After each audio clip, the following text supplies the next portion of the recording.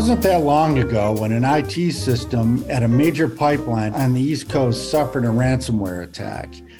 While the OT system was viable and up and running, the IT side was forced down trying to figure out what to do. What happened next was the company shut down operations and thousands of consumers in a panic flooded gas stations on the East Coast, causing a shortage of gasoline. In the usual phrase you hear from these types of attacks, Colonial Pipeline shut down operations out of an abundance of caution.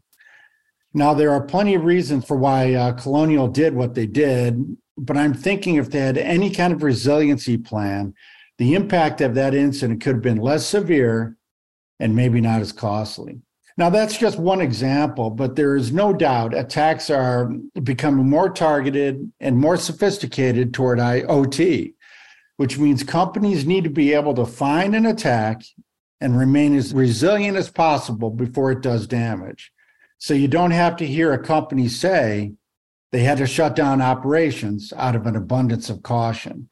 Resiliency is key. And with us today to talk about OT resiliency is Michael Ruiz, Vice President and General Manager of Cyber Innovation at Honeywell. Michael, welcome. It's really great to be here. Thank you for having me. Looking forward to digging into this topic. It's an important one for our way of life, I think, nationally and globally. You know, I couldn't agree with you more. I mean, we've been talking about, at ISS Source, we've been talking about resiliency for a long time. And the topic was very popular years ago, but then other things seem to come in and take over the top spot, and they remain more top of mind. But having said that, I'm going to start off slightly off kilter here, and you'll see where I'm heading in a moment. But are you seeing more attacks today? So, I mean, that's always a hard question to answer because I think the attacks might be more in quantity. However, I think severities vary greatly. We're in a space right now, given the current geopolitical mechanisms or things that we're seeing in the world, we're seeing both an uptick in the numbers as well as the severity of the attacks that are happening. Nation states looking to disrupt other nation states, cyber criminals trying to monetize opportunity through cyber attack. I think you're seeing now also generative AI playing a major role in this, lowering the barrier for entry on the amount of skills that you have to have in order to be able to do an attack of any kind of size or import. So I do see the numbers going up, severities increasing. You know, it's hard to quantify right now because I don't think we have complete data. We have a sister publication called ICS Strive, which is essentially an incident database. And we just released a report saying that in 2022, we reported on 218 incidents that we brought into the database, 57 of which were attacks that ended up in some kind of physical consequence for a facility. And this is just focused on the OT side. Now, having said that, are you seeing those types of attacks shutting down operations or causing some kind of issue within an organization?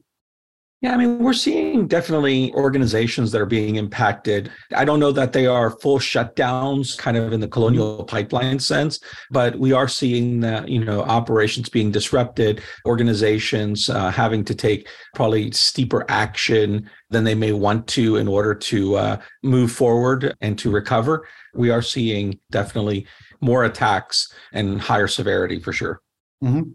And as you say, we are seeing more attacks and seeing them every day, but short of stopping an attack in its steps, which really doesn't happen very often. Now, when something does get through, are manufacturers prepared today to ward off an attack and stay up and running? I'd like to say that the news is better here than it is. I recently saw a report that shows that in OT space, an intruder can live in an organization's network for over 200 days. By IT security standards, that is an unconscionable number, but seems to happen more often than we like to believe in the OT spaces. That's something that has to change if we want to have more secured, resilient, critical infrastructure. We need to really focus and be more proactive in the way that we're providing security to those systems. Now, what does, in this environment, there are different definitions for the same word. So, what does resiliency mean to you? I think of resiliency really in two contexts, proactive versus reactive.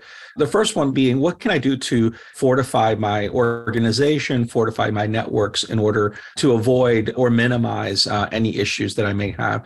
So things like cyber hygiene, ensuring that your systems are patched and up to date and that you're using the latest antivirus rules and the latest policies in order to protect your organization, ensuring that you're compliant to your organization's policies and doing all of this kind of in a proactive kind of way. The second component is a more reactive component. Now that an incident has happened, do I have an incident recovery plan that I can fall back on? Do I have a well-defined set of process and procedures that's going to allow me to rebound or recover more quickly from this incident that's happening? I think in both cases, we see organizations struggling to have the right level of maturity there. Many organizations, are falling behind on their patching and their cyber hygiene. Their level of maturity from a cyber hygiene perspective is lower than we'd like to see, especially in some of the critical infrastructure. From a reactive perspective, I think that we have plans in place that are probably not as detailed as they need to be, not as sophisticated as we'd like them to be. We do see the out of abundance of caution, we brought the network down kinds of things because that's the safest thing to do, right? And if you don't have very detailed recovery plans, if you're not practicing those recovery plans, if you're not doing tabletop exercises to ensure that your team is ready to react at a moment's notice, then the abundance of caution necessity becomes a necessity. Do you find that this is more of something that we're getting better at? So the abundance of caution phrase isn't used as often? Or do you find it still, people are finding it acceptable to have that environment?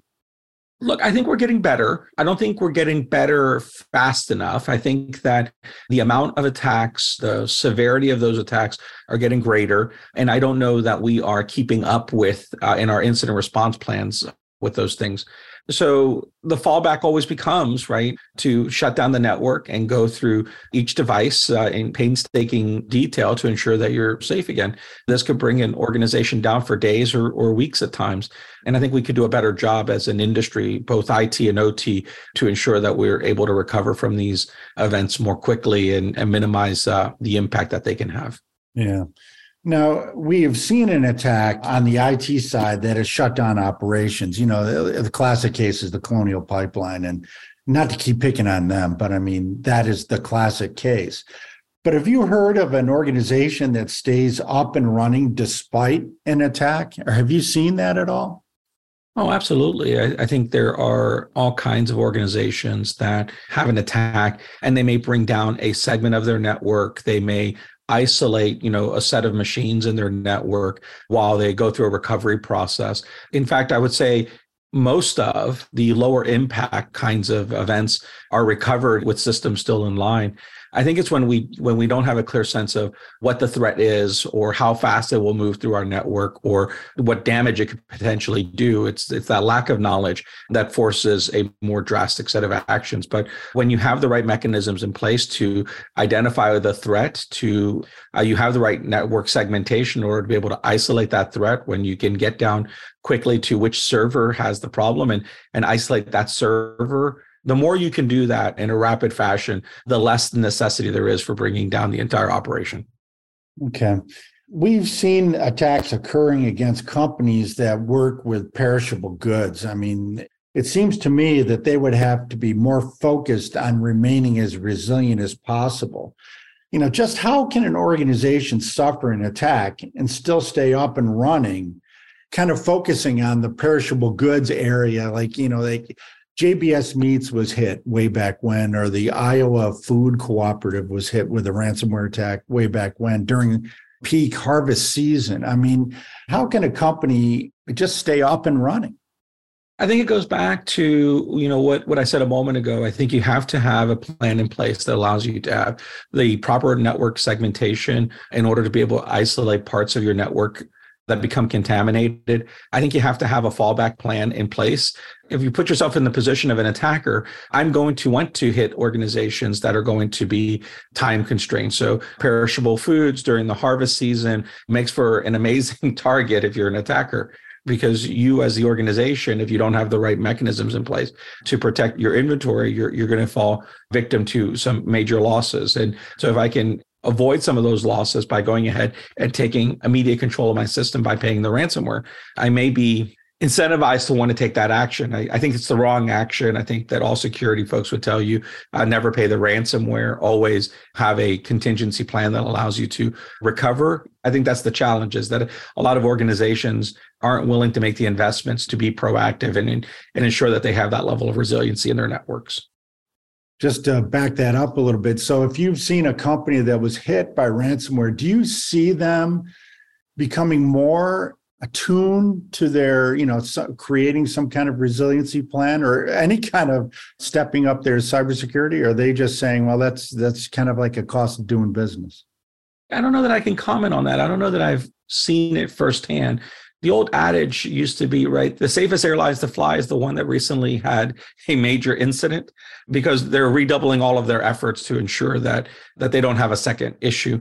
I don't know that we're seeing that in cybersecurity space. I don't know that I would say that organizations that just had an incident are now doubling down to ensure that it doesn't happen again.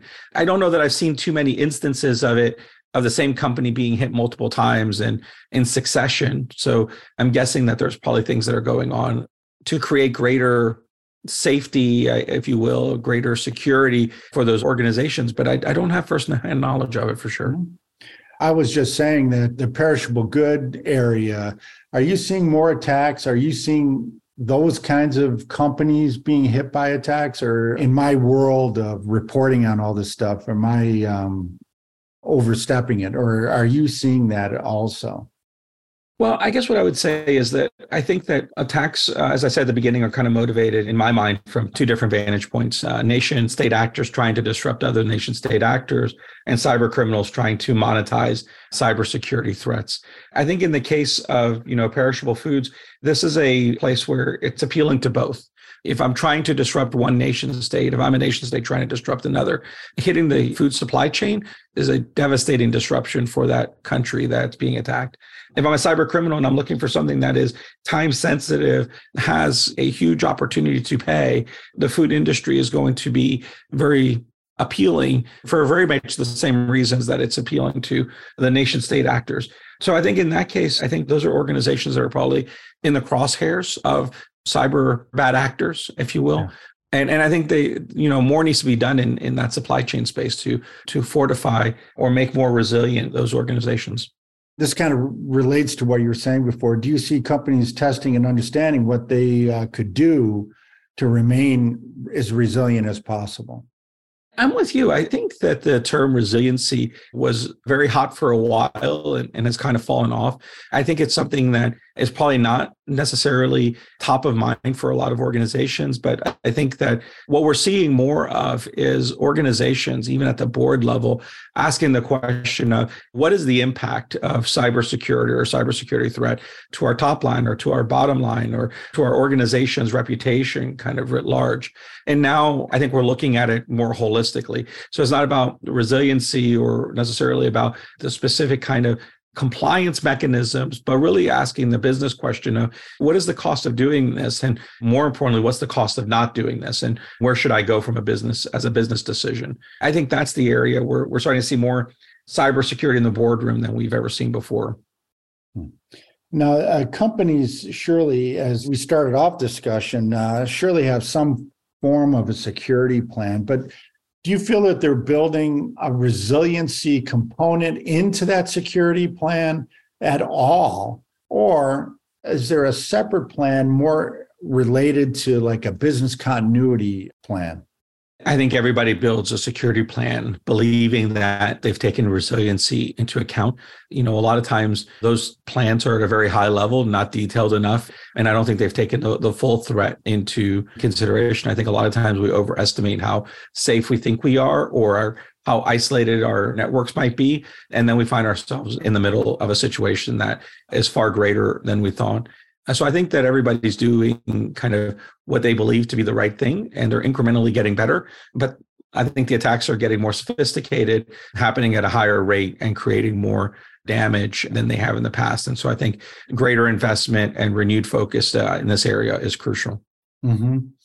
Now, in today's environment of a shortage of qualified security personnel, do you feel resiliency is more weighted toward a technology solution, or is it still like a people or process? We always talk about the three-legged stool of people, process, and technology, but do you feel that it's a little bit more weighted toward technology? I think it needs to be more weighted towards technology, right? I think we're only going to produce as many cybersecurity experts every year as is possible. This is not a field that you can walk into and directly. Usually you come to cybersecurity, either you came up the network engineering path and you've started to specialize in cybersecurity, or you've come up the software development product side, and then you specialize in cybersecurity. So this is not a short path to get to level of expertise. And when you add on top of that the need for expertise in the OT space on top of everything else, it becomes an even longer route. So I think technology becomes a force multiplier here. I mentioned earlier how generative AI is a threat to cybersecurity. I think it also is a double-edged sword and can be a huge boon to it. I think we're seeing a lot of companies that are adopting generative AI as mechanisms in order to create a man-machine symbiosis for asking a question about a security problem and getting an answer from a generative AI that allows a person to take action. So I now maybe can start to capture more tacit knowledge from experts into these systems and have more junior people being able to do higher order functions that they might otherwise not been able to do before. So I think we have great opportunity here with generative AI to enable the workforce in cybersecurity and to improve the way that we think about cybersecurity writ large, resiliency in particular, creating better plans, getting there faster. I think there's just a huge opportunity here in the coming years. And actually, I'm just thinking it would be interesting to see how an AI-generated attack and an AI-generated security solution could square off against one another, see what would happen. I still think we're quite a ways from that. If we think about generative AI models today, they're really the next best word generator. And it's really dependent on the training set that it has in order to be able to kind of formulate an answer. And so if you trained it with the right set of attacks and you bounded the attacks to only those attacks, and you also had kind of the resolution to that, it would probably do okay. The problem is that attacks are always novel, new, and a variant of something we've seen before. And I don't think that large language models where they are today are really attuned to that in a great way. It is really a tool that enhances the person behind the keyboard. It makes information more readily available. It allows you to be able to do something that you already know how to do faster and more effectively. I don't know we're at a place yet that it is reasoning or giving you an answer that's reasoned based on context. The industry is moving quickly, and there's some really cool things that are going on out there from that perspective. Yeah, no, I hear you there. From when I started 13 years ago to now, in terms of that kind of environment, it seems like it's night and day. Now, I like to leave readers or listeners with a series of best practices or some kind of items that they can look at or listen to. And that's, do you have any best practices for creating a resilient manufacturing environment? I would say you have to be both proactive and reactive. I think you have to prepare so that you can avoid as many incidents as possible. And then you have to be ready for an incident when an incident does happen. So I think making sure that you have good cyber hygiene, that you're ensuring that you have a mechanism in place in order to understand the patch level of all of your servers, to be able to, keep up with all of the patches that are coming out, ensure that you understand where the vulnerabilities are in your network and remediate those areas that are most critical to your organization. I think the mistake that we make often in cybersecurity is that we think that everything has to be at the same level of security. And I would say that the things that are most critical need to be at the highest level of security, and those things touching those most critical things need to be at the highest level of security. As you get further and further away from those critical systems, it becomes less important for them to be kind of at that same high level of security, although you don't want to make it easy for someone to get into your system. So I think that's the first part, is to ensure that you proactively take care of the cyber hygiene of your organization so that you can protect those most important things.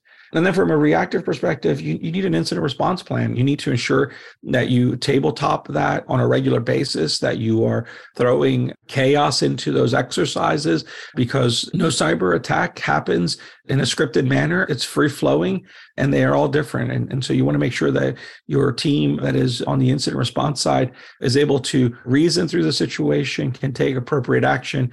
I think you want to kind of focus and practice on actions that are going to create the least harm to the business. Maybe the right thing to do is to shut off all operations, but maybe the best thing to do is to try to take a couple of actions in order to isolate something before you have to shut everything down. Those are always tough decisions to make in the moment. I have found myself in those spots in the past. And when you're the guy that's got to make the call, you always want to take the action that's going to provide the greatest amount of security in the fastest amount of time. And that's often turning everything off, unplugging from the wall.